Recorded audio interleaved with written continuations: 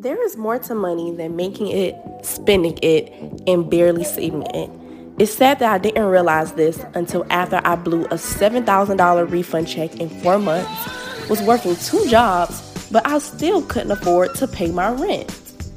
This led me to create the Responsible Homegirl, the #1 financial education brand for young adults.